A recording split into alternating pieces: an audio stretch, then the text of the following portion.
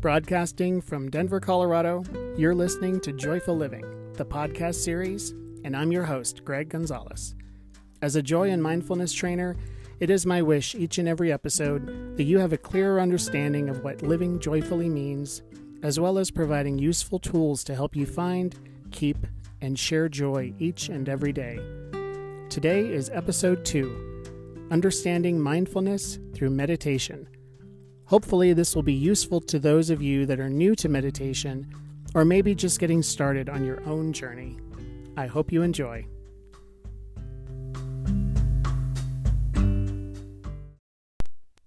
There's a great quote I found that says, "You cannot stop the waves, but you can learn to surf."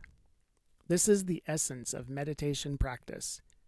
It shows how we can bring mindfulness into the real world, which is full of overwhelming sensory information, emotions, and change. Meditation trains us to be present in each moment with awareness, with a greater sense of an open heart, and with clearer vision. It can help us learn how to remain more open, and it can help us learn how to love with our whole hearts, and to be unafraid to express that love. Even in our difficulties, meditation can show the possibility of being a little less attached to the inevitable ups and downs in our lives, less afraid of the changes in both pleasures and pain. Meditation helps us to learn to love well by discovering we can open ourselves to all the aspects of our minds, to whatever is difficult, as well as to whatever is easy. The point of meditation has nothing to do with becoming a Buddhist, or learning any Eastern ceremonies, or rituals, or bowing incessantly while wearing long flowing robes, as lovely as that sounds. The point is that you learn how to work with meditation in order to find benefits from it within your own life. When we take time to quiet ourselves, we can all sense that our lives could be lived with greater compassion and greater joy. To meditate is to support this inner potential and allow it to come forth into our lives. The benefits to this are many. Meditative awareness reduces tension and heals the body. Meditation quiets the mind and gently opens the heart. It steadies the spirit. It helps us learn to live more fully in the reality of the present, to see more clearly the people we live with and the world we live in. In this way, meditation can help us fulfill our deepest desires, to discover inner freedom and happiness, and to come to a sense of oneness with life. Through it, we come to understand more completely who we are and how to live wisely in this strange life that we have been born into. The spirit you will need to bring to meditation is one of openness, discovery, and seeing. To sit still and to train yourself to bring your attention back to the present moment. To learn how to concentrate mindfully in a balanced way. And to observe your breath, your body, your emotions, and your mind.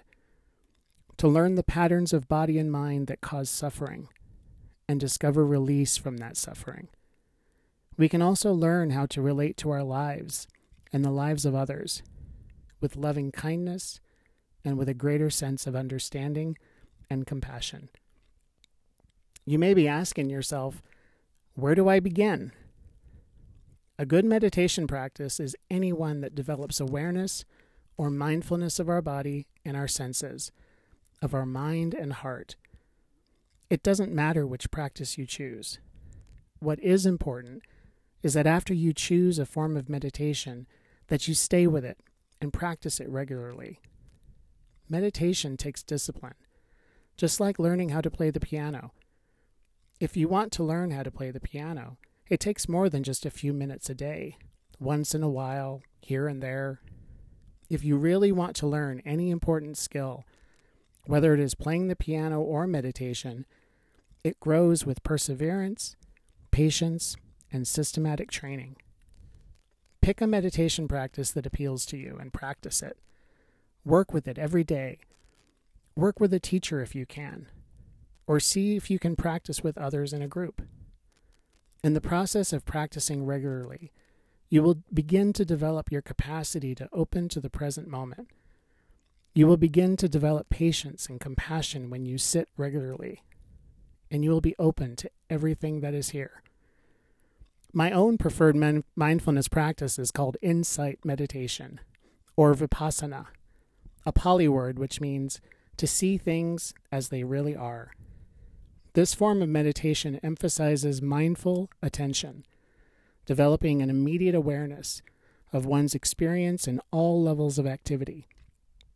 This technique is used by religious and non-religious people alike, by agnostics, atheists, and people of every religion and faith, because it is a time-honored skill of calming the spirit and clearing the mind for higher understanding. According to studies, doing this meditation daily has huge advantages. It makes us happier, less stressed, as well as more focused, effective, and awake. My work within Joyful Living is to offer you a straightforward, step-by-step method for bringing mindfulness practices such as this into your life.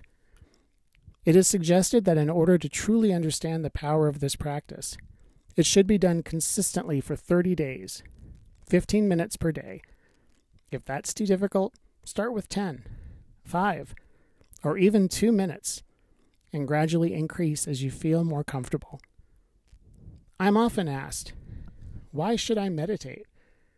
What benefits will I truly see from being a more mindful person? And how does one actually become mindful? Mindfulness helps train us to be more present and alive for whatever we encounter, to develop what Eastern philosopher Alan Watts describes as the art of living. Watts said, "The art of living is neither careless drifting on the one hand, nor fearful clinging to the past on the other. It consists in being completely sensitive to each moment, in regarding it as utterly new and unique, in having a mind open and being wholly receptive. To be mindful is to look into our lives with interest and kindness and discover how to be wakeful and free.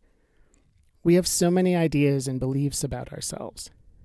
We tell ourselves stories about what we want and who we are, where we want to go or should go, and where we have been. Often these are the unexamined and limited ideas of others that we have internalized and then gone on to live out.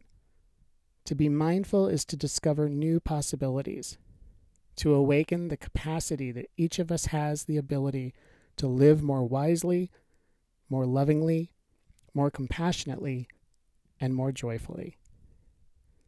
Thank you for listening. And as always, choose joy.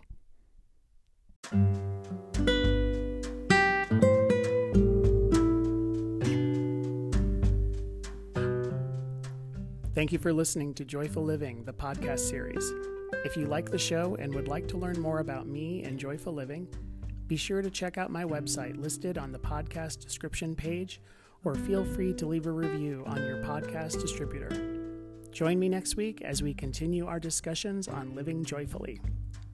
Thank you for listening, and as always, choose joy.